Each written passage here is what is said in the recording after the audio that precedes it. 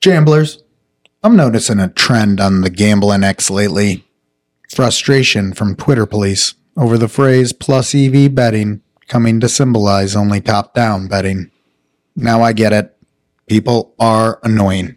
But have you ever wondered to yourself, what is the Twitter police so worked up about? What is this easy hack into the sports books that requires no effort and makes the smart people frustrated that we can all pretend to be sharp gamblers now? It's OddShopper. You can be a sharp bettor and pretend to be as good at gambling as true originators just by signing up, logging in, and getting going. Need help? Check out the show notes for a link to sign up through Good Juju Bets, then shoot us a note once you're in. We're happy to get you set up for making money and tricking people into thinking you're as sharp as the sharps.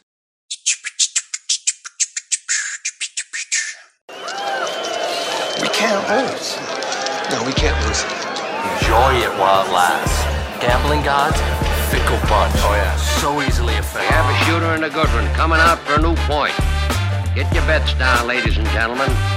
He's a rolling point is 9. Place 9. 9 a winner. Got a hot hand. Place your bets, ladies and gentlemen.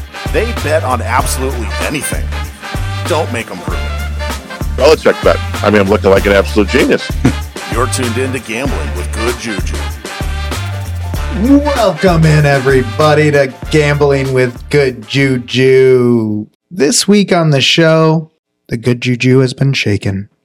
There were no tears. I tried to look for them in Kurt's eyes after the game.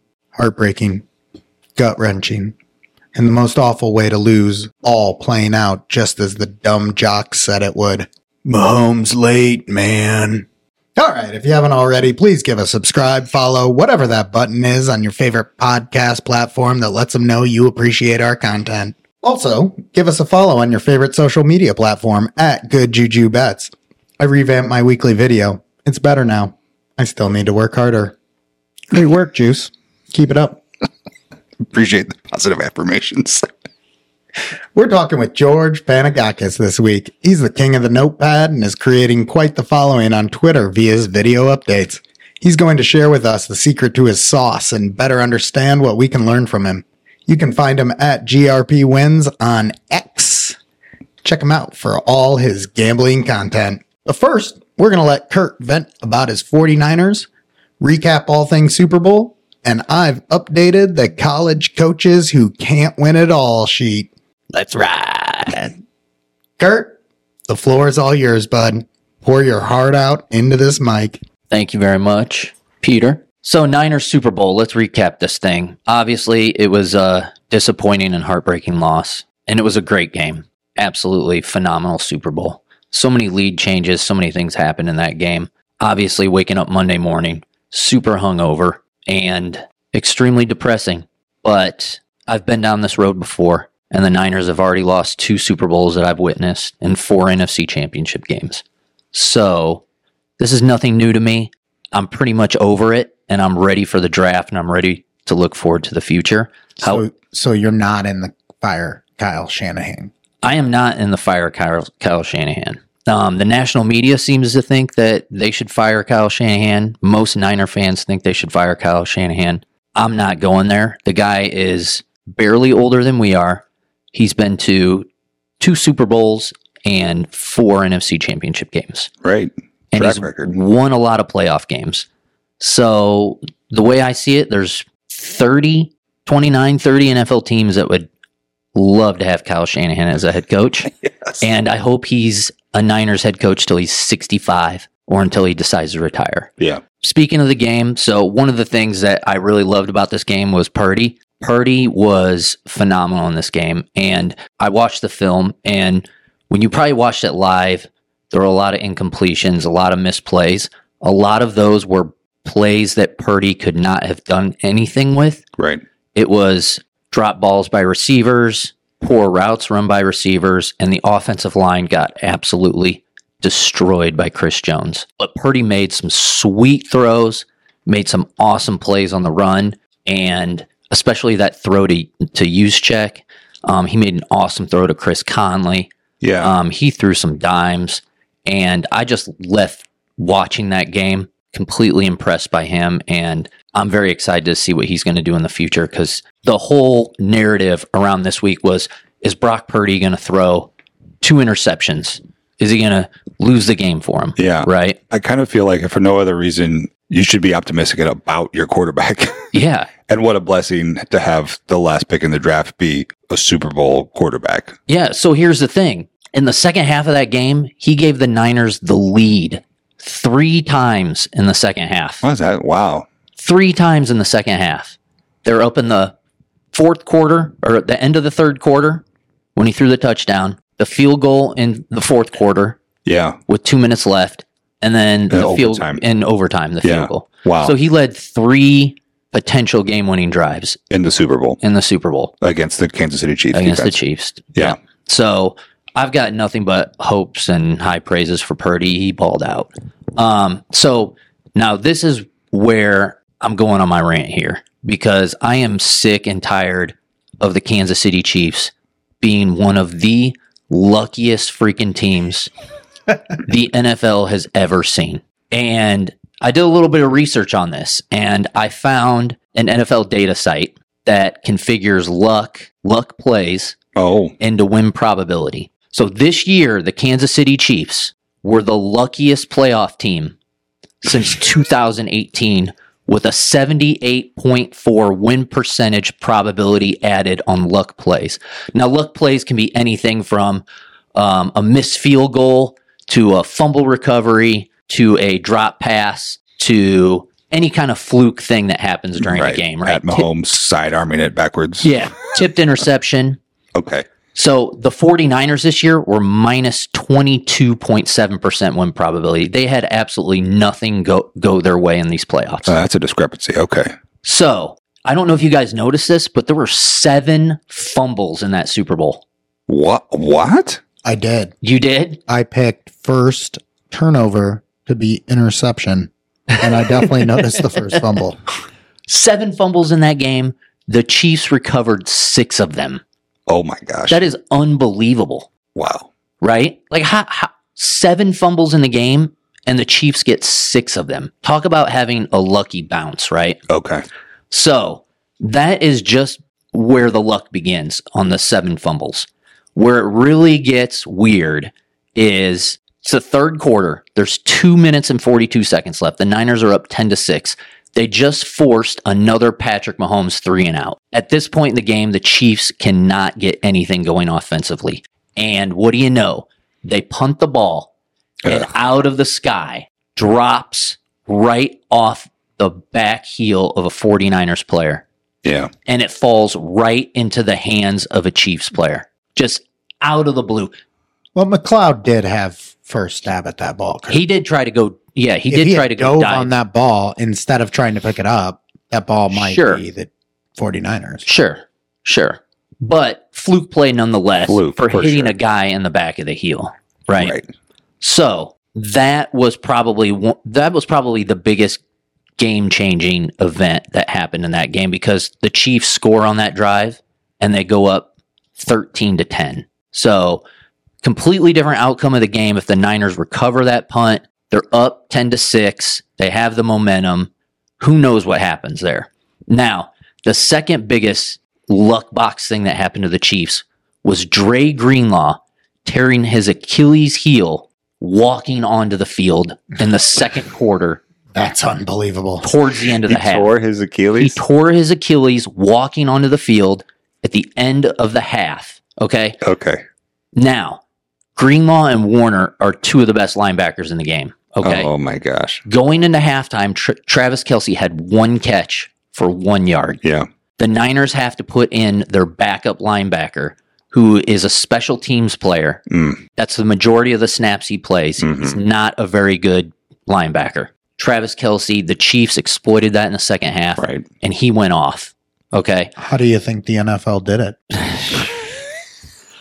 That's a great question. Something in his shoe. I mean, but that is just a freaky thing. Totally. To break the Chiefs' way is one of your best defensive players blows his Achilles walking onto the field. Unbelievable. I mean, 1 week ago, we're talking weird conspiracy theories heading into the Super Bowl around Taylor Swift. Right. And Greenlaw magically hurts his ACL. Blow dart. One of the two most important people to preventing the success of Taylor Swift's boyfriend. Yes. Oh, gentlemen. Conspiracy gate. So Kidding. Go on. the third thing, and this is probably the most overlooked thing in the entire game, Yeah. and this is where Chiefs caught probably the biggest break of the entire game. The 49ers starting right guard, John Feliciano, is their second best pass protector. Plays on the right side of the line, right guard, and he's had a high pass blocking grade by PFF all year. He's been fantastic. Not great run blocking, but great pass blocking. In the fourth quarter, he gets hurt, and he's out of the game. He's done for. The Niners have to put in their backup right guard, who is a young player. He's in his second year, Spencer Burford. Flash forward to overtime. Okay, they're down on the Chiefs' 9-yard line. It's 3rd and 4 in overtime. Kyle Shanahan draws up the sweetest play. He's got Brandon Ayuk on the left-hand side for a wide open touchdown. He's standing in the end zone by himself, and he's got Juwan Jennings practically uncovered on the right side of the field, wide open for a touchdown. What happens on the play? Spencer Burford misses his blocking assignment. He blocks the wrong guy and lets Chris Jones right up the middle, untouched, right into Brock Purdy's lap. Feliciano got on Twitter and called Burford out. Really? Yes. What? I think Yes. I saw this. Yes. And blamed it on the hangover. No. Oh. He called Burford out and was basically like, dude, that's you. You missed your assignment. And Burford's like, yeah, you're right, I did. Feliciano would not have missed that block. The Chiefs had 9 free rushers on Purdy that game. Oh, boy. Untouched, right up the middle, unblocked. And so missing Feliciano on that last play was so huge because Shanahan drew up the sweetest play. If you watch the replay of that, there's the next closest guy to Jennings is 4 or 5 yards away, and the next closest guy to Ayuk is about 6 to 7 yards away, and they're both in for walk-in touchdowns. Yeah. And that was the backbreaker. Yeah, you also got the, talking about fluke stuff, the blocked extra point, right? The block extra point. Yeah. Although, I put that down further on the list. Yeah. Just because it didn't really affect the outcome of I'm almost thankful that it was blocked because the Niners go up 16-13. Mahomes goes and scores a touchdown. Right. Oh, Mahomes yeah, goes and scores a touchdown. Right. And Give him an extra play. Yeah. Mahomes, man. Yeah. Mahomes Give him with 4 Mahomes in the downs fourth. from his Yeah. own 10. Yeah. Mahomes, man. Too much time. The other thing in the game was obviously the decision by Shanahan, and this is why everyone wants him fired, is that he took the ball Right. first in overtime when he should have kicked it because you don't want Mahomes to have 4 downs. Right. They got the Chiefs, if you remember, in their own territory on 4th and 1. Mm-hmm. Do they go for it? I don't know. They're backed up. They're close to the 25, 30-yard line. Do they go for it or do they punt it? Right. Look, I don't think at the end of the day, you're going to fire a coach for getting a 50-50 call wrong the first time a new rule is implemented. Right. Yeah, So, I get that. it is what it is. That seemed like a lot of people were saying it's close. It's close. It's close. It's close. What you should do there. He made a call. It didn't work. Maybe he'll do it different next time, but he didn't really have much history to work off of. Yeah. So it was just a gut-wrenching game, watching it live and seeing them have it and then seeing them lose it again. But it's definitely not the worst 49ers loss I've seen. Well, let me tell you, my least favorite moment, is my favorite moment of the entire night, was after the game, everyone else had left. And Jay's mom, because Jay's mom was coming to pick up Kurt and Jay, two 30, 40-year-old guys getting picked up by Jay's mom. And Kurt's just standing in the garage for 15 minutes with me, muttering to himself. Woof. It's no different than being a Bears fan. It's not different at all. You guys talk all the time like it's different being a 49er. It's not different. It all ends in the same place. I might rather be a Bears fan. You guys have draft picks. We'll have you, pal. We'll have you. And I'm just sitting there going, in my head, there's no way on this earth or any other being a 49ers fan is worse than being a Bears fan. But in this moment, I'm going to let Kurt have it. Well, I mean, I was just like, yeah, man, sure. It's probably the beer talking. Yeah, definitely the beer talking. But would you rather lose Super Bowls and NFC championship games? Right. Yes, of course. Yes. Right. Really? Okay. Having not gotten to experience that Sure. since like the doink. 2 days later, do you want to switch positions with a Bears fan? Right. Right. Answer the question. No. Yeah, exactly. Bingo. Exactly. Now you know the answer. We go. All right. So, future state, obviously a tough loss, but here's the deal. Niners roster is still loaded. Everybody's going to be back. All the big name players are going to be back. Right. Purdy's going to have another year. They don't have any really big free agents. Chase Young, see ya, buddy. You played great in the Super Bowl. You did not play great after we got you up until the Super Bowl. You played like trash. You can go. They have 11 draft picks in this year's draft. Go out and replace, get some young talent, offensive line, corner, linebacker, shore up some of the free agents that you're going to lose, the backup players, and let's go do it again. I mean, you're a favorite to win at some books. You're going to win the division. There's not much competition in the NFC.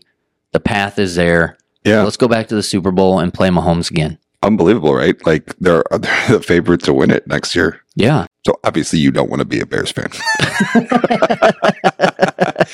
We're over here at 30-1, like, think pretty highly of us, huh? Dude, I saw the Bears. They got the Bears at like 25-1 at some places. Unbelievable. I was surprised. They don't even have a quarterback. Well, they might hear pretty soon. Chiefs, congratulations. Spags, your defense was incredible, but you all got lucky as hell to win that game. See you next year. Yeah. See you next year. You know what? That was too diplomatic of you. You Chiefs. Boo, Boo, Chiefs. You ruined our night out. We were going to go out on the town. Oh, don't get me started. Right. Okay, we have to move on. We don't have enough time for this. Okay. So while Kurt was over here stressing the game and has spent the last 24 hours breaking it all down for us.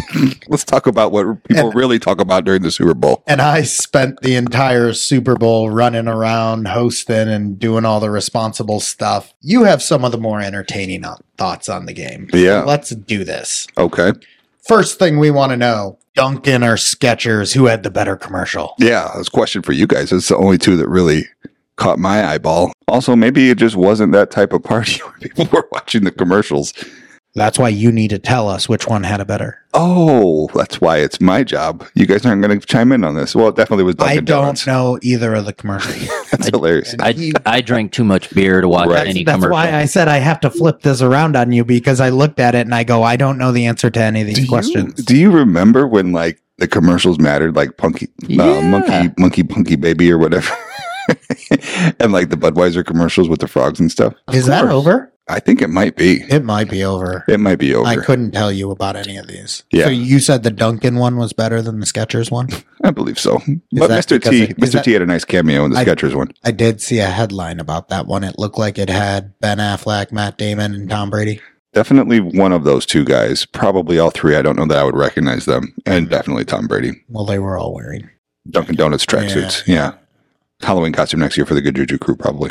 Okay. Yeah, well, I definitely think that the way we have Super Bowls parties impacts that.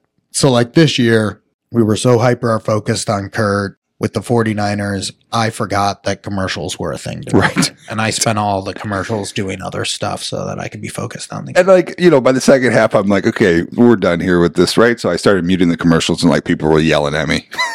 Really? I don't remember that. Okay, so speaking of the parts of the Super Bowl people care about, did you guys watch the halftime show? No. So I did stand there and dance to it, yes. Yeah. Oh, you didn't watch it? No. No? Okay. I danced with the Arise chicken. Did you really? Yes. Nice. I've got video, don't That's worry. great. Yeah. Okay, so since you watched it, Ludacris or Lil Jon, who had the better cameo? Ludicrous. You think so? Yeah. I'm going to go with Lil Jon there, but overall, pretty solid performance. I don't remember what Little John looks like. or what song he would sing. Yeah, turned down for what? Yeah, it's a biased pick by you, bud. I do know who Ludacris is, so I pick Ludacris. He's from Champaign, Illinois. Shout out Ludacris. Is that a thing? Yeah. Huh. Fact check. All right. Now, also speaking of the absolute only thing anyone wanted to talk about during the Super Bowl outside of the three of us, do you guys think Taylor Swift's going to be at week 1 next year? Don't care. Next. Super Bowl squares. Staple or see you later? That's a great question. That is a great question. So we did Super Bowl squares this year, and we ended up each putting in about $85 with 2 other people purchasing between the 5 of us about 90% of the squares. Right. With everyone else at the party buying between 1 and 2 each. Kind of exactly as I predicted it. And I walked away up $200. You, Kurt, walked away not up $200. I won $200. You won $200, Kurt. Stevie won $100. RJ, you lost. So I guess the question's for you. Right. Are we doing this again? I'm in. I'm in. I'm in. I thought it was fun because people were going like, Kurt, you have 0-0. And I'm like, what? I don't know. Don't talk to me about this now. I mean, best case scenario next year, the Bears are not in it, the Niners are not in it, and we can get back to regular Super Bowl parties, right? Yeah. And we didn't really like close the loop this year, but we didn't really I don't like that idea. work on growing the loop. Obviously, we want the Bears and the 49ers to play each other in the Super Bowl. From the same conference. So, yeah, I will say this. That was exciting, like Pete getting his pencil out and shouting at everybody that had the scores. But not a single person checked the prop sheet. So I think it's one or the other. Super Bowl squares. Easier. More engaging. It is more engaging. See you prop sheets. See you later, prop sheets.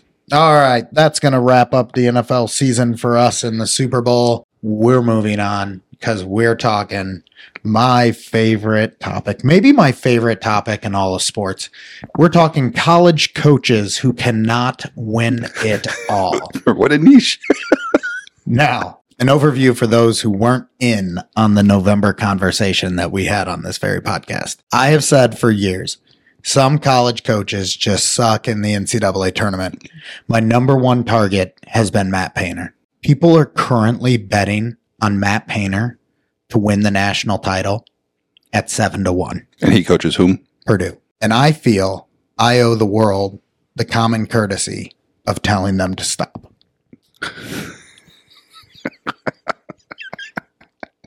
Now, to recap our conversation, we placed 5 wagers from our November conversation. We bet on UConn at 18-1. I had them in my sights at 25-1, and I just didn't pull the trigger, got them at 18-1. We got Alabama at 60-1. We got Gonzaga at 40-1. And we got USC at who cares to 1. Whoops. It was 60-1. We recommended at that time to wait on Kansas for a better number and then jump, which we did at 25-1. And we learned a few things coming out of that conversation. So here are the ground rules that we used to come up with those 4 bets and to then investigate further today. Okay. Whether or not there are any others to look at. 13 of the last 16 NCAA titles have been won by a 1 or a 2 seed. UConn won each of the other 3 titles. That's still amazing. I have to repeat that fact. I looked at a lot of stuff by top 4 seed because I think that 1-2 seed might get challenged this year. You can definitely need an easy path to get it done though. So you really do need to look at those top seeds in one way or another. You need an elite offense and at least a solid defense. Gotta be elite on offense. Gotta be at least good on defense. But then we added a couple factors from the coaching side of things. 1, you need experience. If you have only been to 1, 2, 3 tourneys, you better be Kevin Ollie. I will bet against the Kevin Ollie every year and be okay with it. The other thing is, you better not have a consistent long-term history of underperforming in the tournament. This is really what we're testing with this process. Why would you bet on some coaches at luxury building prices with such red flags attached to their historical performance in the tournament? And we aren't talking guys who've been to the tournament like 3 to 9 times a year here. Each of these coaches we're laying out have been to the tournament double-digit times. So let's see how this plays out. First, quick rundown. 25 teams on the board per Vegas Insider. UConn, Purdue, Houston, Arizona, Tennessee, North Carolina, Alabama, Auburn, Kansas, Marquette, Duke, Iowa State, Illinois, Kentucky, Baylor, Wisconsin, BYU, Michigan State, Creighton, St. Mary's, Texas Tech, Florida Atlantic, San Diego State, Florida, and New Mexico. I don't know if I'm going to keep all those in, guys, okay? But I put them out there. All right? What do you mean those are the 25 teams on the board? Those are the top 25 teams per Vegas Insider's rankings of odds. Yeah. Okay. So those are the top 25 on the odds board right now. We got to work to eliminate as many of these as possible through this process. Okay. I get it. Let's start with a general rule. To win on a title, you have to be great on offense and good on defense. So let's get rid of some of these teams. If you're not in the top 30 offensively, we're getting rid of you. Iowa State, North Carolina, St. Mary's, New Mexico, San Diego State. That's 5 teams right there, including a 2 seed and a 3 seed per bracket matrix. So, okay. So gotcha. let's reference that real quick. I utilize bracket matrix to reference these numbers in terms of where their current seeding could potentially come. Gotcha. Yeah. So we've eliminated 5 of those teams. Now, on the defensive side of the board, Kentucky and Florida Atlantic, outside the top 75, there's another couple teams that were like 75, 76, 77. I kept them all in. But outside of that, Kentucky and Florida Atlantic, we can remove. That gets us down to 7 eliminated. Couple quick notes here. Hubert Davis, North Carolina, 2 seed. The 39th best offense isn't getting it done. Hubert Davis has been to exactly 1 NCAA tournament. Don't bet on them. TJ Otzelberger, Iowa State, 3 seed. He's only won a game in the NCAA tournament 1 year, despite going 5 times, 4 times, something like that. Outside the top 30 in offense, no reason to reach. Kentucky is a 16-1 to win the national title on Caesars right now. They don't have a top 100 defense. Why would you bet that? They don't have a top 100 defense. Name brand, right? Them. Now, there were 8 teams that were top 25 in both offense and defense. All these numbers are coming courtesy of Bart Torvik. Houston, Purdue, Connecticut, Arizona, Auburn, Tennessee, Marquette, and Michigan State. And we get to eliminate 5 of the top 8 seeds for no reason other than their coaches cannot win it all. This is where I start to get worried. I go home. I'm going to eliminate 5 of the top 8 seeds, and I just said that only 1 and 2 seeds can win the NCAA tournament. So here we go. The first one, we have a bet on. We love you, Corby. He gave out Houston at 28-1, and we went ahead and bet them along with Corby. But Corby did not factor that Kelvin Sampson cannot win it all. Whoops. He's been to the NCAA tournament 12 times, and he's had a top 4 seed 8 of those times. His lifetime performance against computer expectations. That is Bart Torvik's number for how you performed versus how well they believe you should have performed in the tournament. Minus 1.7. He has used that top 4 8 seed to make the Final Four 2 times, the national championship game 0 times, and he cannot lead a team to the title. He's projected as a current 1 seed, and he's currently plus 700 at several books. You got a guy who's been a top 4 seed 8 times and a lifetime underperformance in terms of pay. I don't believe Kelvin Sampson could win a title. Well, let me tell you, I sent a text in our thread, and I watched Houston play this past weekend. And I was like, nah, there's no way this team is going to score enough points against one of these top teams to get it done. All right. Well, let's break that down then real quick here. Curtis, there's 2 problems with that. 1, you watch 98% NBA. And True. Every time I've ever had any conversation with you about any college basketball game ever, you have said everyone sucks. True. Do you not think that there is probably a bias there related to the types of basketball content you regularly consume? I mean, man, they are not good offensively. Number 2, we have talked a number of times about the variance associated with 18 to 22-year-olds who play basketball. And in all those situations, the evaluation of those teams based on a one-game sample size is about as absurd as a person can make. Would you agree with that part, Curtis? I'm telling you, man, they can't score. All right. We're going to move on to Shout the out. research that I actually did here, sir. At Keep Betting CC. Shout out, Corby. And we're not going to trust his one-game eyes. We are going to trust the fact that Calvin Sampson cannot win a title. We got to move on here. We're going to go too long. Number 2 on my list of coaches who cannot win a title, we have Shaka Smart. 10 trips to the NCAA tournament, only 2 top 4 seeds. However, he has only won more than one game in the NCAA tournament one time. And that was his magical Cinderella team, his first year in the tournament that built his entire career. Nothing since. He can't win a title. He's projected as a 2 seed, plus 2,500 at most books, but we can cross him off. Is that Marquette? Marquette. Okay. Number 3, Rick Barnes. This guy is brutal. 20 trips to the tournament since 2000. 10 times he's been a top 4 seed. He has a lifetime performance against computer expectations of minus 6.4. He is the second worst coach in the database. 1 Final Four with 10 top 4 seed teams. He cannot win a title for Tennessee. He's projected a 2 seed plus 1,400 at several books. Tommy Lloyd, Arizona. This is an interesting case. We'll see more of this in our second tier evaluation. He's only been to 1 tournament. If you've only been to 1 tournament, you don't have the experience per this strategy to win a title. But not last but not least, among the 8 coaches who cannot win a title of the top 8 teams, Matt Painter, Purdue.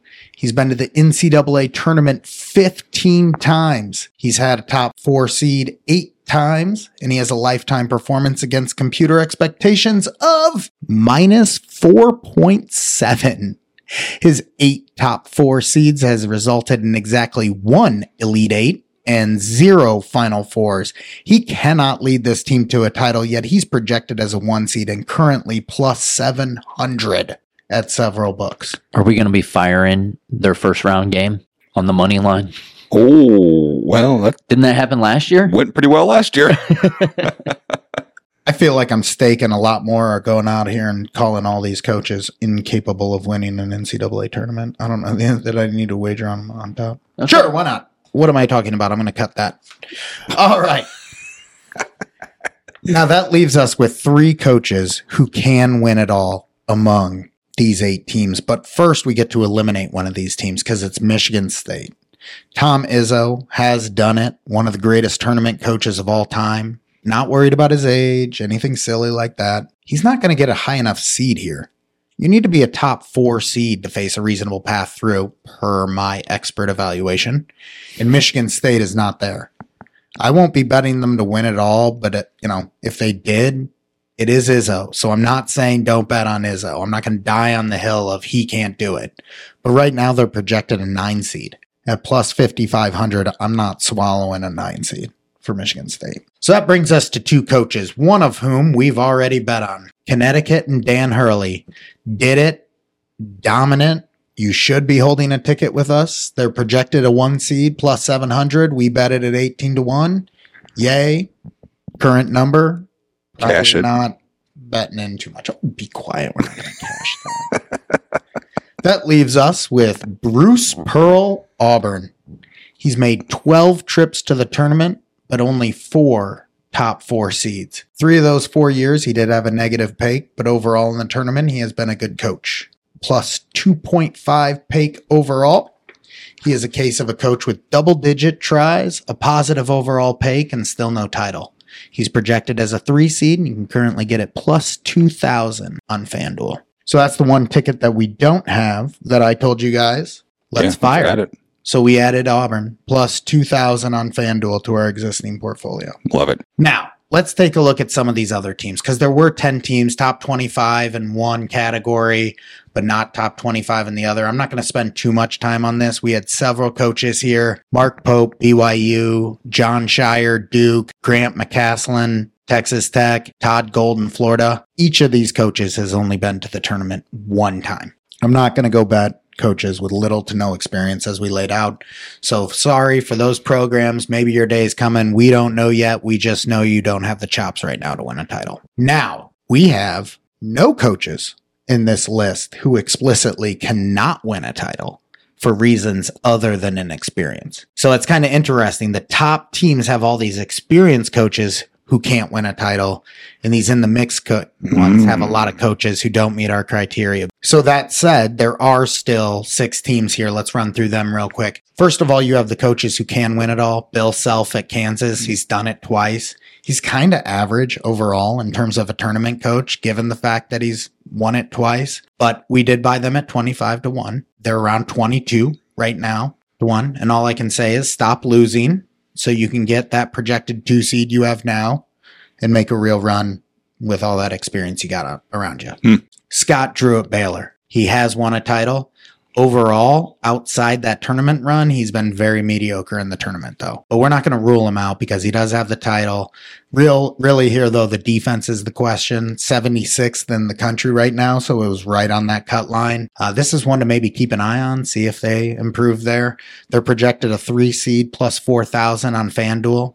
Not going to dive right now, but I'm kind of curious about it. Then you've got coaches who are still TBD. These are guys who I wouldn't classify as can't win a title. I wouldn't classify them as too young, but kind of now is the time to find out. Nate Oates at Alabama. He's been to 6 tournaments, 2 top 4 seeds, underperformed both times. Analysts seem to love him, though. The analytics love the offense. The defense here is kind of the question mark. 75th in the country, so just 1 spot above Baylor. So at the end of the day, we bet them at 60-1. They're 20-1 now. I wouldn't recommend that as bet there, but let's see where that defense goes. Hopefully they can continue to improve. Brad Underwood in Illinois. Okay.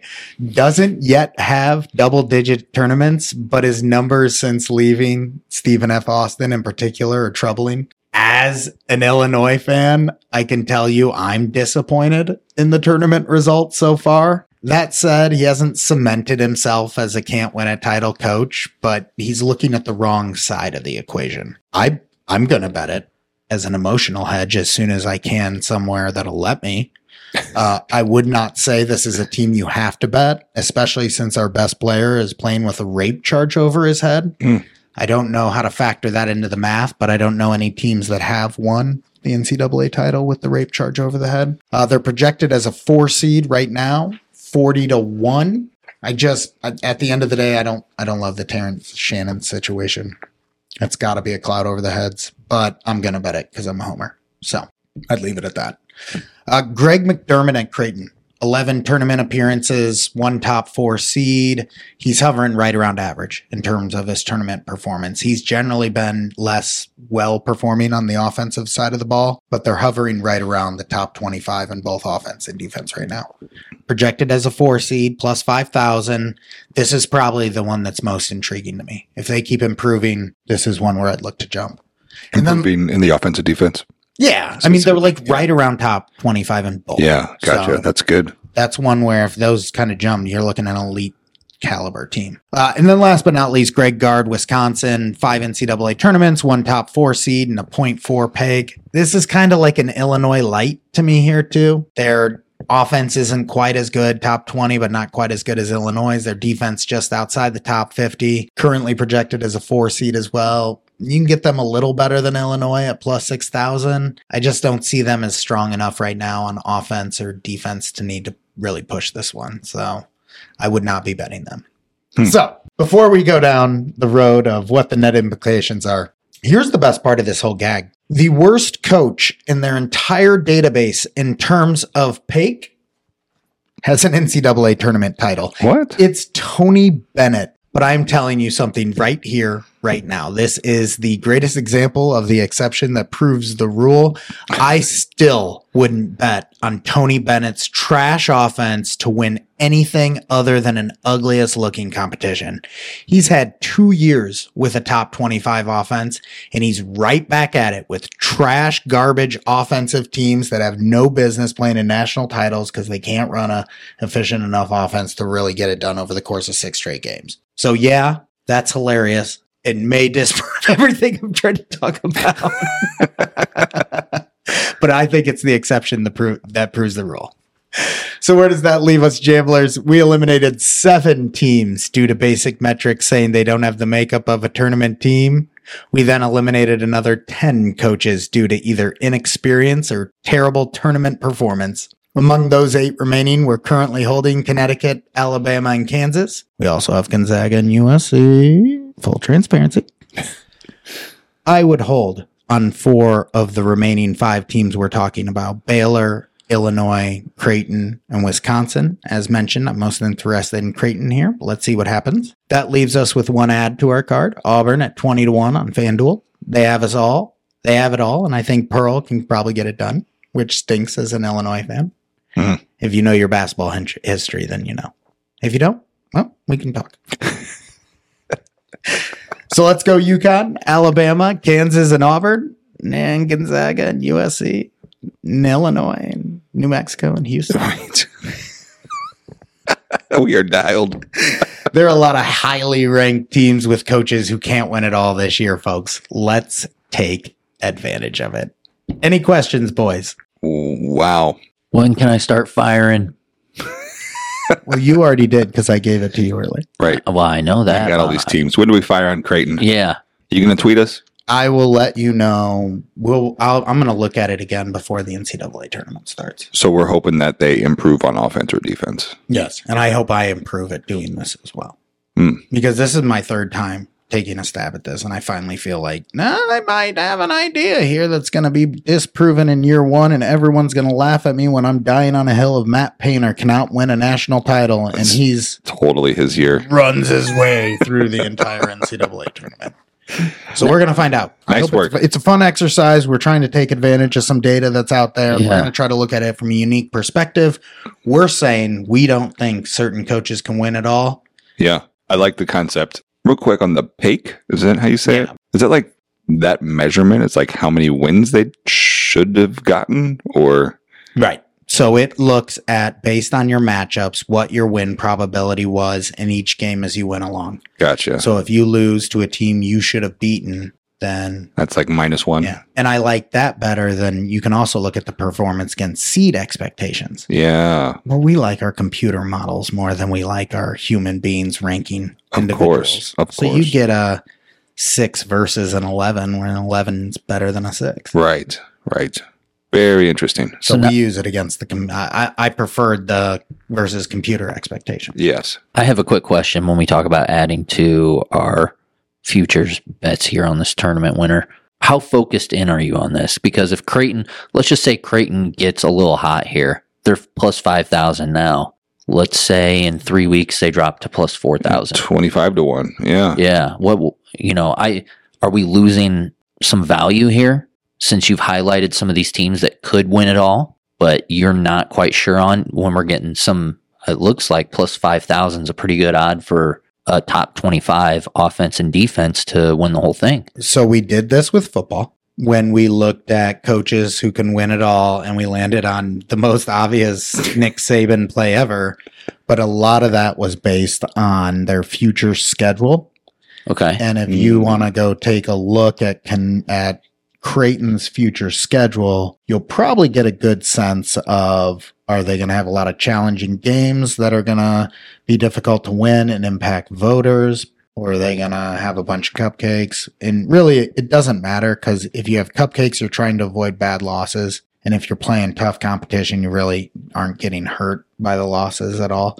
So it's still kind of hard to predict what's going to happen regarding their seed based on that. I'm not here to guess as far as I'm not modeling anything related to performance. Yeah. So right now, I just feel like I've got a heavy enough card with who I'm looking at that I'm not trying to dive on a current 4 seed sitting out there at plus 5,000 with neither offensive nor defensive metrics showing really true exception in one area or another. Okay.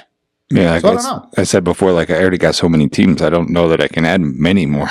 Right. Like, They're the one I'm most interested in, but I wasn't interested enough to fire, whereas Auburn can definitely win the national title. And so to get them at 20-1 still, everything about them is good. So I'm happy to be holding them at 20-1 still. Guess I better bet on them again. Yeah. All right, folks, that's going to do it for us. Next up, we have George Panagakis, so stay tuned for that. Good juju to your bets, and we will talk again soon. Are we done? We welcome into the show George Riley Panagakis. You can find him at GRP Wins on Twitter. George has carved out a niche on gambling Twitter that we're big fans of. His videos have racked up thousands of views by offering up his betting positions in a unique way. Now, for the full background on how George got into gambling, I'd recommend everyone check out Spanky's episode with you on the Be Better Betters podcast. I really enjoyed it, so thanks for taking the time with him. It was a fun conversation. That said, let's get into some stuff that wasn't covered in that conversation, George. You spoke with Spanky about your first foray into gambling through parlay cards. Very similar to many of our backgrounds, and we've actually had several guests on give the very similar experiences. And how this led into researching stats in the Skokie library back in '83. Those stories, I absolutely loved every part of those stories. For the gambling portion and for much of that interview, you guys then jump to 2018 and talk about your most recent foray into gambling. But what I'm left wondering here, George, you had 20 years and you're telling him stories about how you're breaking into both Bet Bash and the VSiN studios and all this. Is there no good stories going on from your 20s, 30s, and 40s here? You know what's funny? We made the interview. It was like maybe 8, 9 o'clock at night, and I could just tell he was a little rushed. The whole interview only lasted like 15 minutes, and it was, I like Spit, but I could just tell, everyone's had different days, different things. He was a little rushed. It was only like a 20-minute interview. So yes, there were some couple gaps in the stories, and that's a great question. So the key here is correct. I graduated high school in '82, and I was underachieving in junior college.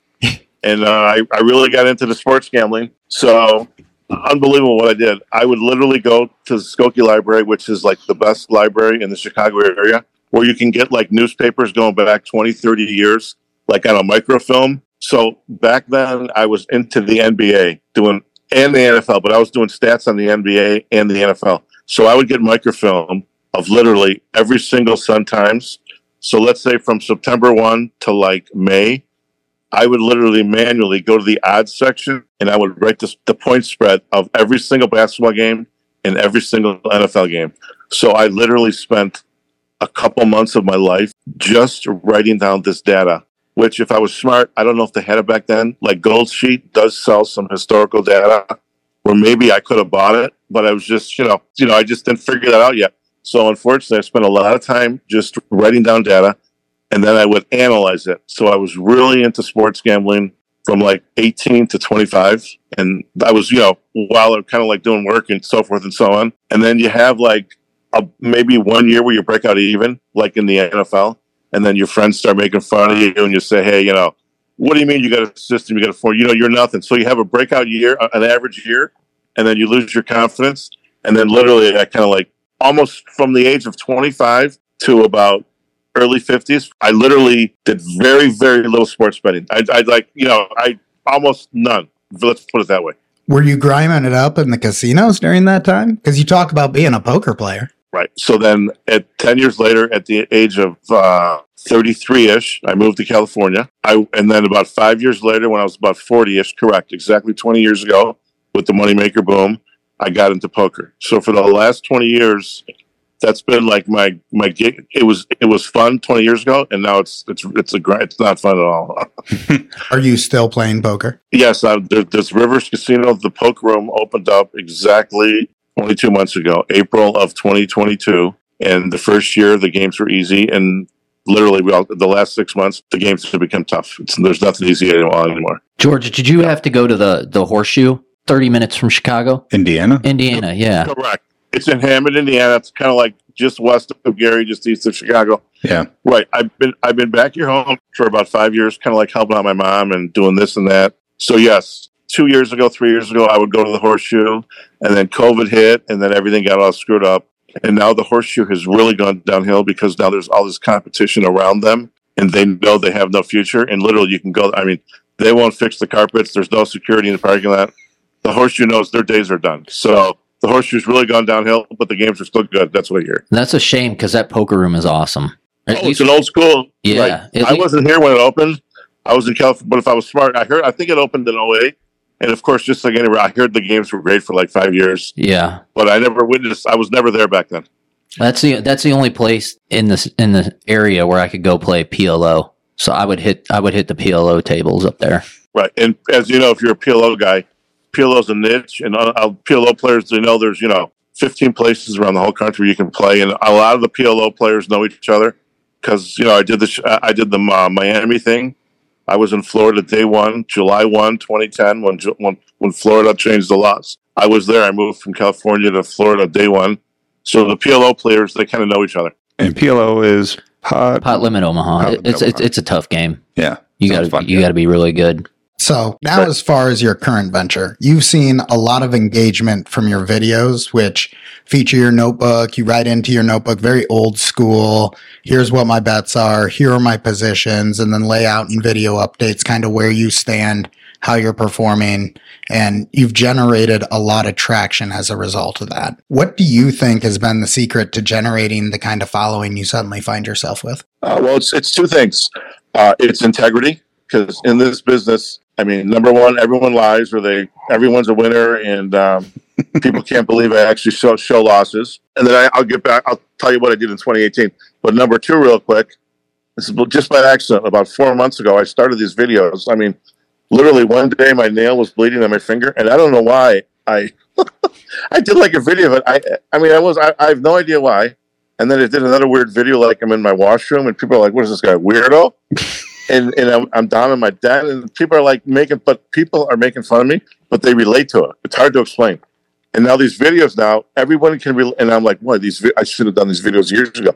People, there's something about it. They really relate to it, and they relate to the fact that I'll show a loss, and they can't believe someone actually has integrity in this business. Yeah. So with the good of that also comes a little bad, and you seem to get trolled a little bit on Twitter. Do you find that valuable because it increases the engagement, or does that get to you at all? That's also a great question. There's also the old saying, there's no such thing as bad publicity. Right.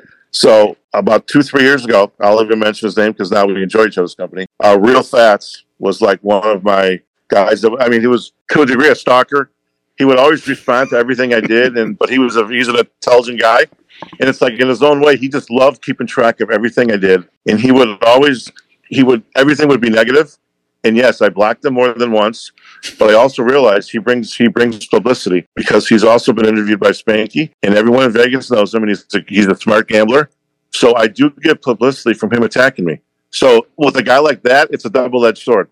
But some guys are just, they got 40 followers, and you just got to get rid of them. It's kind of hard to have the patience in those sorts of situations, right? Right. Well, now I got to ask you now, because the big event happened in 2018. Were you guys following me in 2018, 2019? Yes or no? Probably no. Or no. So what happened was Illinois legalized, because we're here in Illinois as well, sports gambling in 2020 during the pandemic, and we were DFS players before that, daily fantasy, and we moved over to this legal sports gambling once it became available. Right. So I got to tell you about 2018, so everyone understands the foundation. We all know the Supreme Court changed the law in May of 2018. That's what started this all. So what I knew at that time was, I said to myself, well, this sports gambling is going to be big. And I said to myself, well, I think I still know what I'm doing. I've got all this data from 20 years ago, which is worthless, but I wanted to update it. So once that law was passed, I spent the next 3-4 months getting ready for the football season. So then I updated my data. And then what I did was I tweeted with no videos at all. I said, okay, I literally went to Vegas, walked into sports books, every one of them over the course of 3 days, and I handed them, I said, who's the manager? I literally handed them just a business card. Say I'm GRP wins. I'm going to tweet all my picks at kickoff to prove that I'm a legitimate handicapper and an honest guy. So I literally walked to Vegas like a week before the year started. You walk the strip, in the morning you go to these, and then at night you can come back and get the nighttime shift manager. And I literally handed out hundreds of business cards. So I tweeted all my picks in 2018, and my record was 28 and 21, which, believe it or not, that's like top 5%. No big deal. So you're right. I had a good year. I had a winning year. And so then I'm like, next year. Can I ask this real quick? Sure. During that time, you said, you kind of went back to your process from 20 years ago. Did you use the same process, or did you approach it from a different perspective in 2018? Right. Well, think the biggest difference is that, there's more points scored now. It's a little different game. And I think people now are a little sharper, where the home dog 20 years ago may have been better than it is today. And now the home dog gets a little less points because they know there's an advantage of the home dog. So I think, believe it or not, just like a poker room, every 6 months, the room changes. Guys will check raise, guys will tight, loose. And just like sports, every couple of years, things change. So you have to change with the flow of the game. So let me ask this, because in 83, you were visiting the Skokie Library, writing down numbers on pieces of paper. But like we see you today, writing down numbers in your notebook, in your videos. But your research, are you also doing that pen and paper? Or are you doing your research, using modern methods? I do, 100% modern methods. I haven't done it in a couple of years, but you can, number one, you can just go to the gold sheet. Yeah. And they'll show you like historical data of the end. I know they did 2 years ago. I don't know if they still did, of like NBA and NFL. You can just get literally the score of every game, and then you can analyze it however you want. So 100%. Now I buy the data, or you can probably go to a website on your computer and there's the data. There's no way I go to the library anymore like I did, like a dummy for 6 months. It was nuts. No, that's why I'm asking, because you were saying you were approaching the same system, and I go, wait, his system was going to a library and writing down. It's a little different. Right. So, well, good. No, but the difference now is the basic data I get with technology rather than going to the library. Right. Smart. Sorry, so I got to tell you now. So, 2018, I'm like, okay, I got to check. I tweeted all my picks at kickoff. People respected it. I had a decent year, but no big deal. So now 2019, I'm like, okay, I'm going to do it 2 years in a row. People are going to. I go to Vegas again, Labor Day weekend, hand out my business cards. So literally, half the shift managers in Vegas will be following my tweets in 2019. What happens, of course, I have the worst year in my entire career ever in 2019, and I still know my record, 27 and 39, which a disaster. So I'm like, okay, I have integrity, people. So I have a losing record now over 2 years. What's the point? So guess what I do in 2020? I start documenting handicappers. I'm like, I have a reputation, but who cares what I do now? Because I can have another good year, and a guy can legitimately say, well, guess what? You're even over the last 3 years. And he'd be right to say that. Who cares what I think? So now I start documenting handicappers, because these guys that sell these picks, these guys are all scumbags. I can't stand these guys. So I wanted to promote the little guy that no one heard of, and let him make a name for himself. And I had a couple dozen people that paid me a little bit of money. And it's a long story with COVID. Things got all screwed up. And then a couple times I went back and I'm selling picks. So things were kind of screwed up for a couple years. But a couple of guys did get a lot of publicity out of the deal. Very cool. That's good. Right. And then what happened was, again, now this is where the real Fats comes in. Again, now he's a good guy, but because he wanted to be documented. He wanted to join it.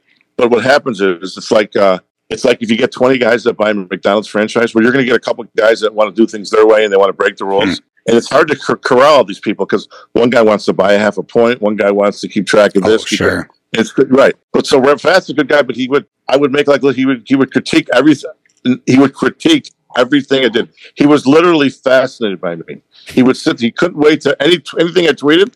He responded. It was one of those fascination. It was a love-hate kind of. It was unbelievable. But again, like I realized, because he's well known, I kept him around for the publicity, and it worked. George, you said you were keeping track of all these handicappers once you flipped over from making your own picks. Were you posting on Twitter records or calling out anybody? No. So what happened was I made very simple rules, and I used Twitter because there's no way that I or the handicapper can be in a scam. All this person had to do, anytime during the week from like Tuesday to kickoff, all they had to do was send out a tweet and say, oh, Mr. Joe Blow, here's my picks. Here's the 2 sports books that I used for my line source. And that was it.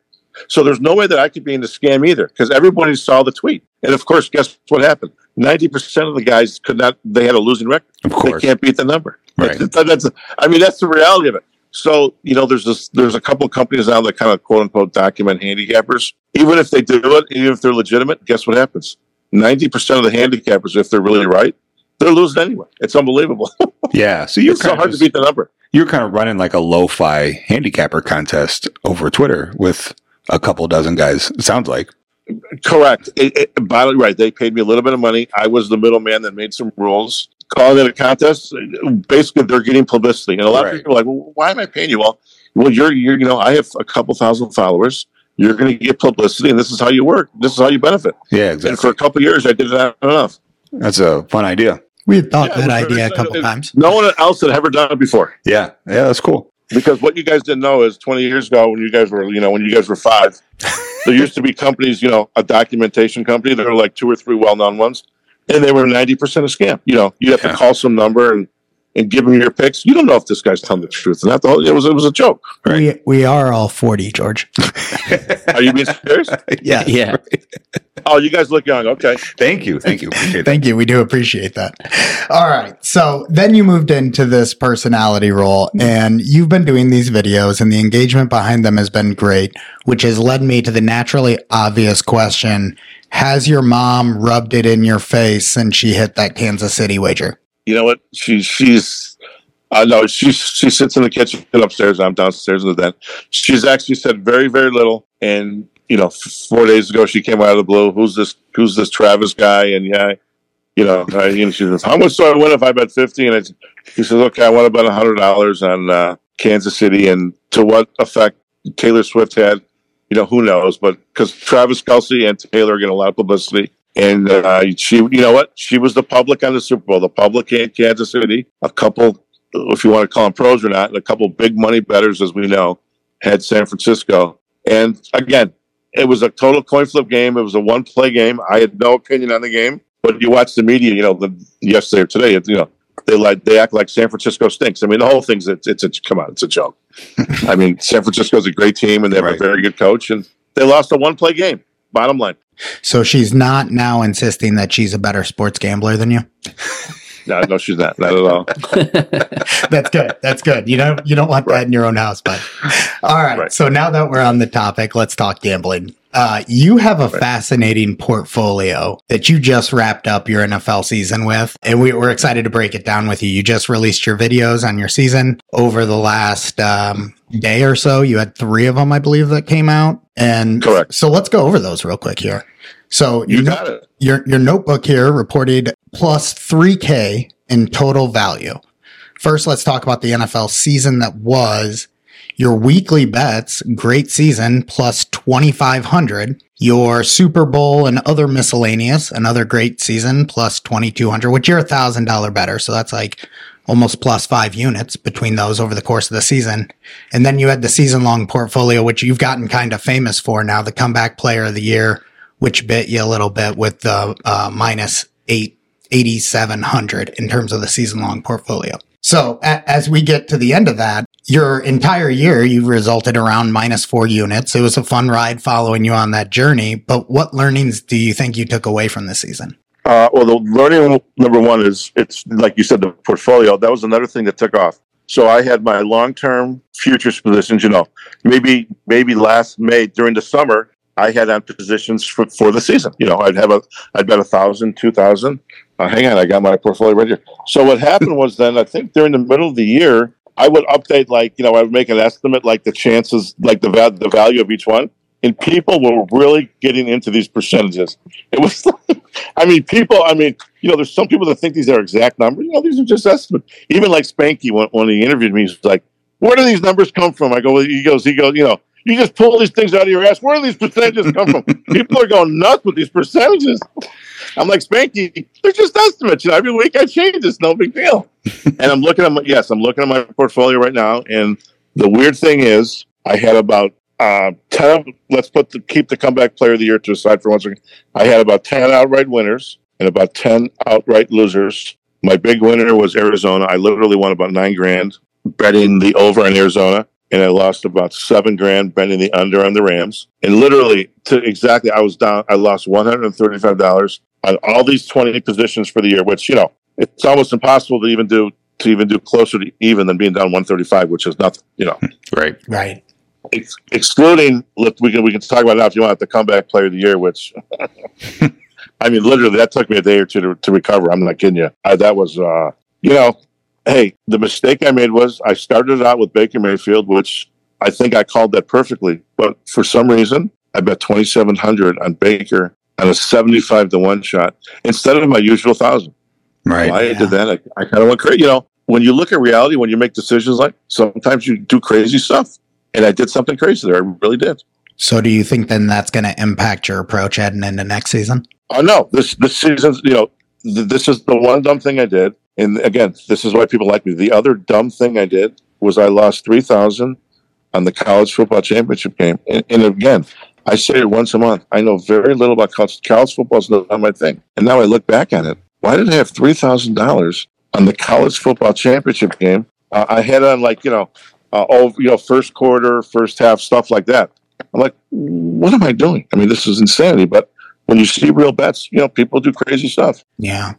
So now, are you thinking about participating in any Survivor or other handicapping contests? Those seems to be growing in popularity, and I believe you've mentioned it a few times on your videos. No doubt. About 2-3 weeks ago, more than a month ago, about a month ago, what happened was, if you listen to the sports gambling media, the Survivor contest in Vegas got a lot of publicity, and, you know, these guys were, you know, fighting for $9 million, and they were arguing over the chop.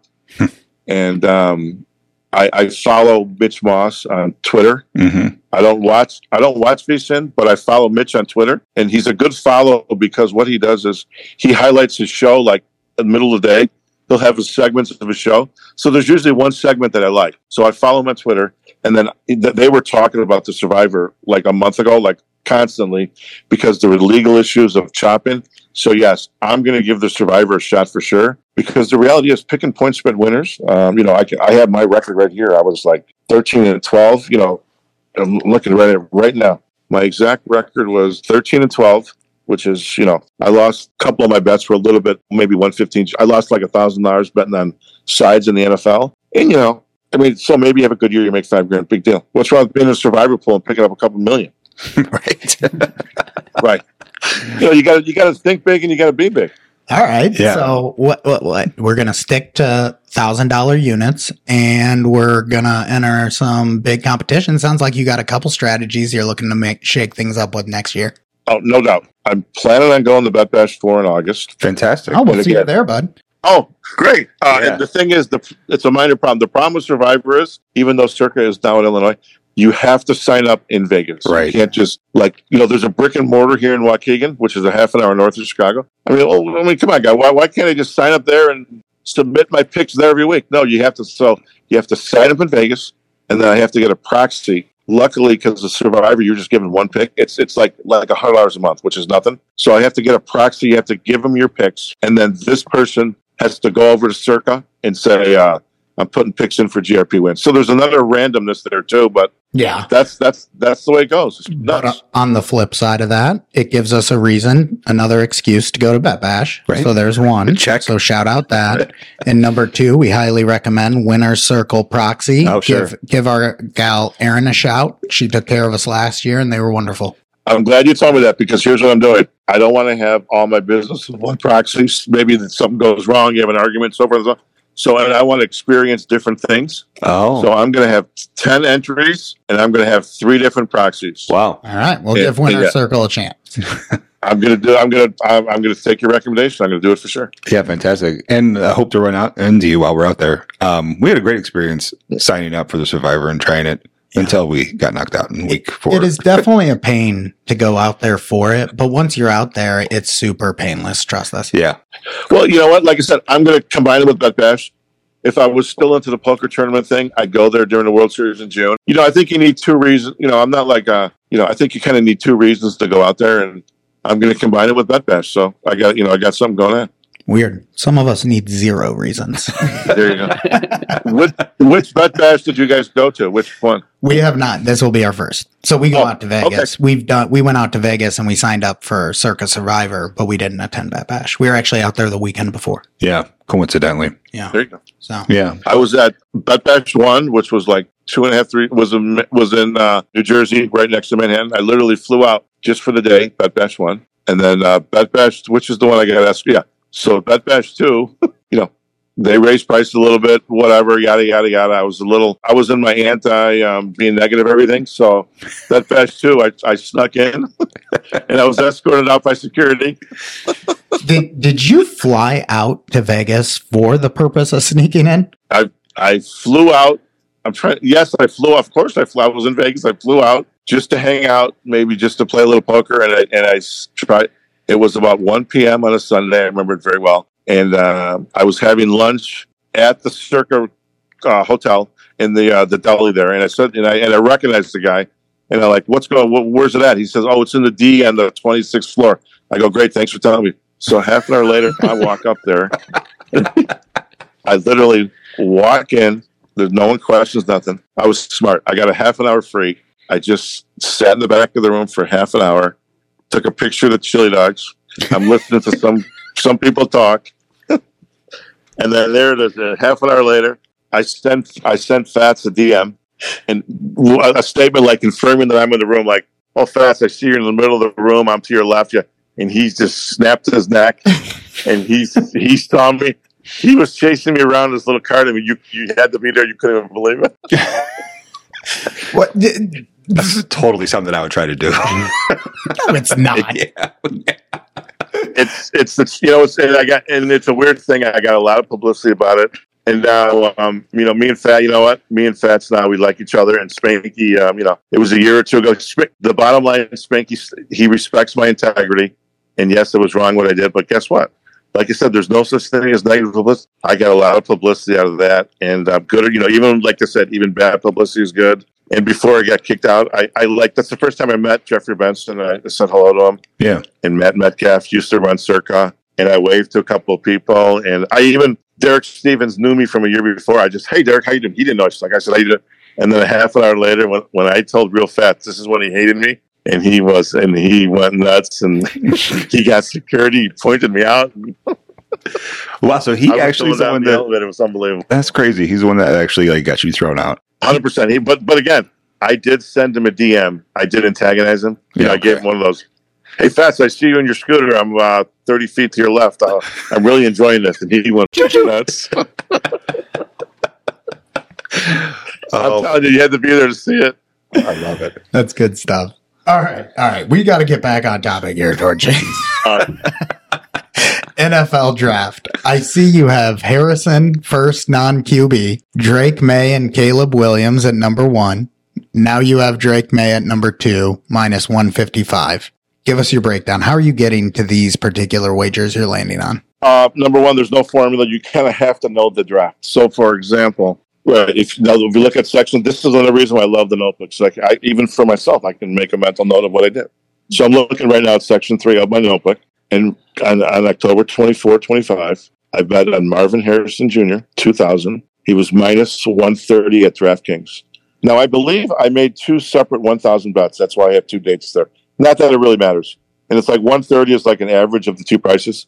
So basically, I have Marvin Harrison Jr. for 2K at minus 130. Right now, he's like minus 450. I mean, I'm looking like a genius, Right. So now if you say to me, what's the formula? How'd you know? Well, just like in life, it's like, how do you, why are you a poker player and you're not, doing whatever? Just, you kind of know. I just intuition. Perfectly. Yeah. Yeah, exactly. You got to have a feel in life. I mean, not everything's a formula. Everything's a math problem. So bottom line, I called this bet perfectly. So Marvin Harrison Jr. So with your NFL drafts, you're not betting into information you're obtaining from sources or anything along those lines? No, the only information I have is that with the draft, you just have to read stuff. And believe me, when you read, and I love mock drafts. They're all over the place. There's like a half dozen good ones. So if every mock draft I look at, Marvin Harrison Jr. is the first non-QB pick. Well, okay, I'll go with it. What the hell? I'm getting even money, and I'll take it. I mean, if you want to call me a genius, you call me a genius. So that was it. Now, the next bets I have are Drake May and Khalid Williams on November 14th and December 6th. You're not done, right? You're going to have more draft positions? Well, the draft is in like 2 months and 2 weeks. I'm going to guess I'm going to have more draft positions, correct? I mean, literally, the season ended 2 months ago, 2 days ago. And I'm just casually, I go to these websites. I'm thinking, okay, maybe in a couple weeks. You go to these online sites, they got all this stuff on already. It's unbelievable. Right. It's just nowhere. Yeah. It's crazy. You go to DraftKings, they have MVP already, Offensive Player of the Year. Indeed, of course, they don't have Comeback Player of the Year yet, but they've already got awards. You can't make this stuff up. Okay, so this brings me into another question I have. Like when we get into your portfolio, you report, like even in your latest video, a plus $3,000 total value, which incorporates some of your unrealized gains, such as Harrison first non-QB, right? Essentially, you're like reporting your CLV in your overall portfolio value. At the end of the day, are you calculating those unrealized gains using sports books, or is that just your estimation, or where are you getting to those?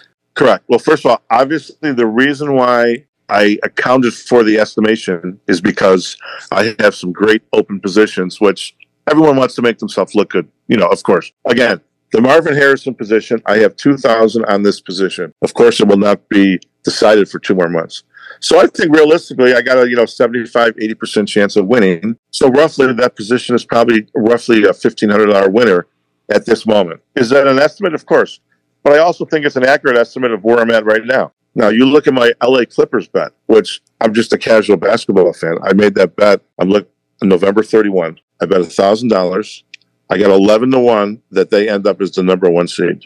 So right now I'm looking like a genius. You can make the argument the last 2 months, they've been the best team in the NBA. I mean, they're really playing well. So realistically, if this wins, my ticket is worth $12,000. In a fair estimate, right now it's worth about a third of that, about $4,000. So yes. So when you look at that plus 3,000 figure, it also assumes some real live at the moment valuations of some good positions. Whether or not you can say that's a stretch, I agree, I believe in my valuations, but then again, it's not facts of, these aren't hardline facts. Right. Well, I understand from the perspective of you've got Marvin Harrison in at minus 130 and now it's sitting at minus 435. There's absolutely equity built in there.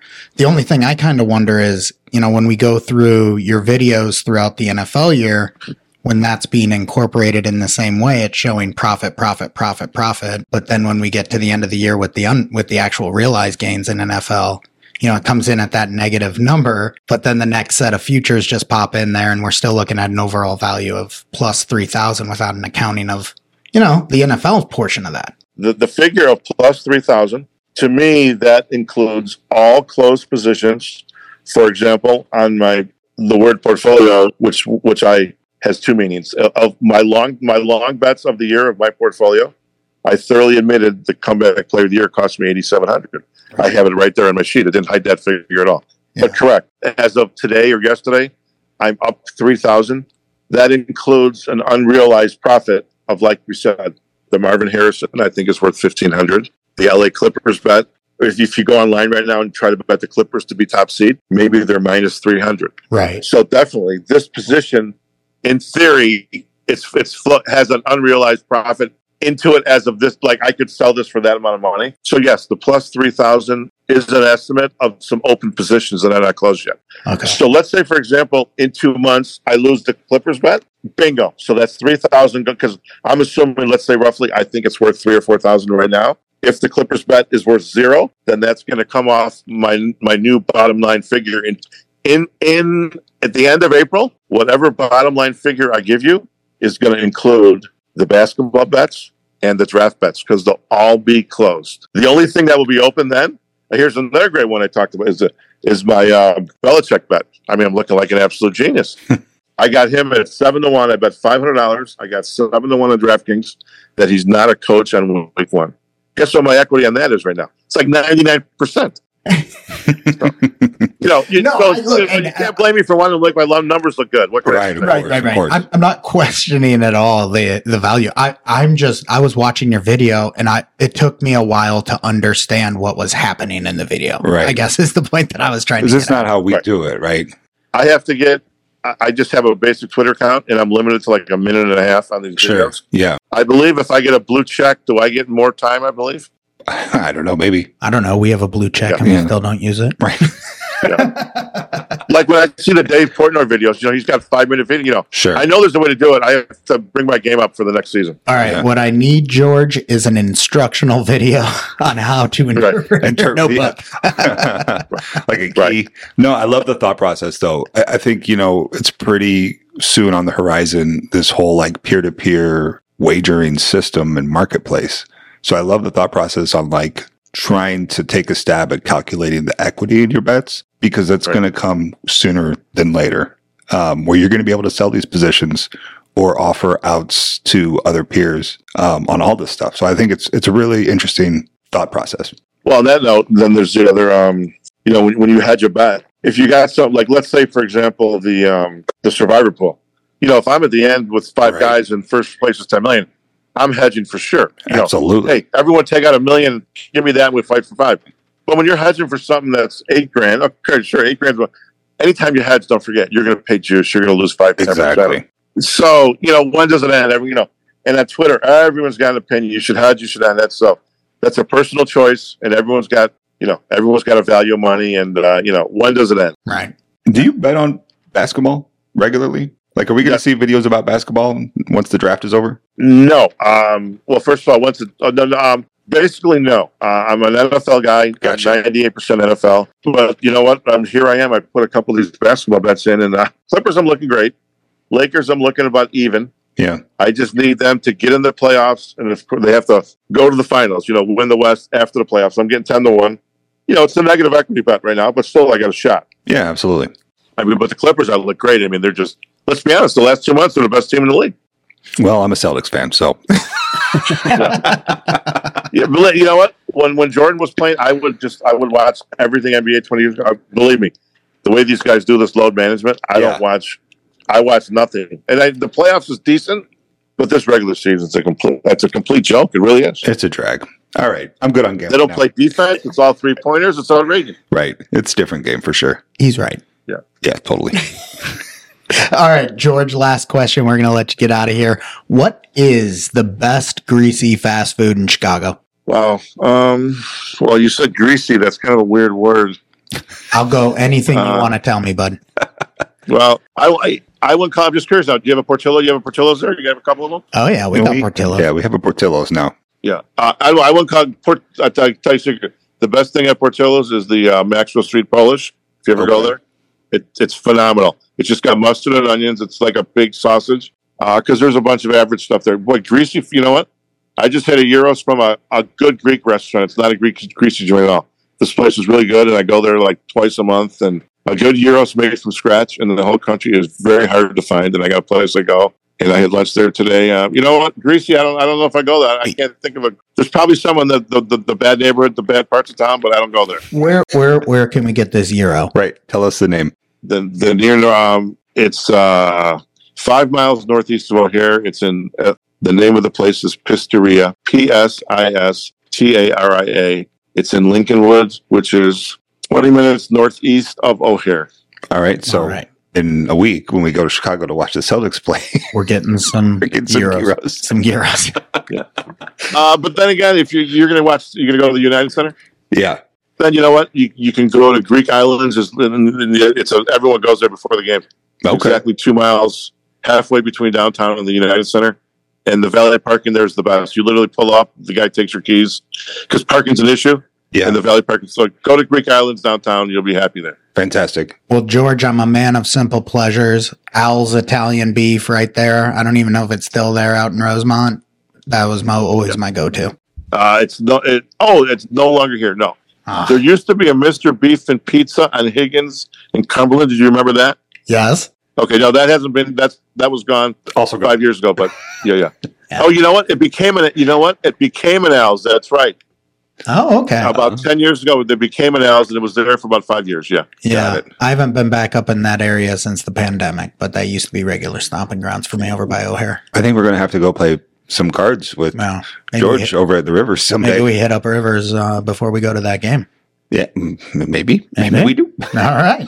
All right. You can find all of George's entertaining content on Twitter at GRPWins. Thank you so much for taking the time to join us today, George. Good juju to your bets, and let's talk again sometime. Guys, it was great. I enjoyed it. And if you want to meet for a drink and play a little PLO Rivers in a couple weeks, just send me a DM. Let me know. All right. We'll take you up on that. Have a good one. Yeah. Thanks, George. Appreciate it. Thanks, George. All right, guys. Bye-bye. Bye-bye.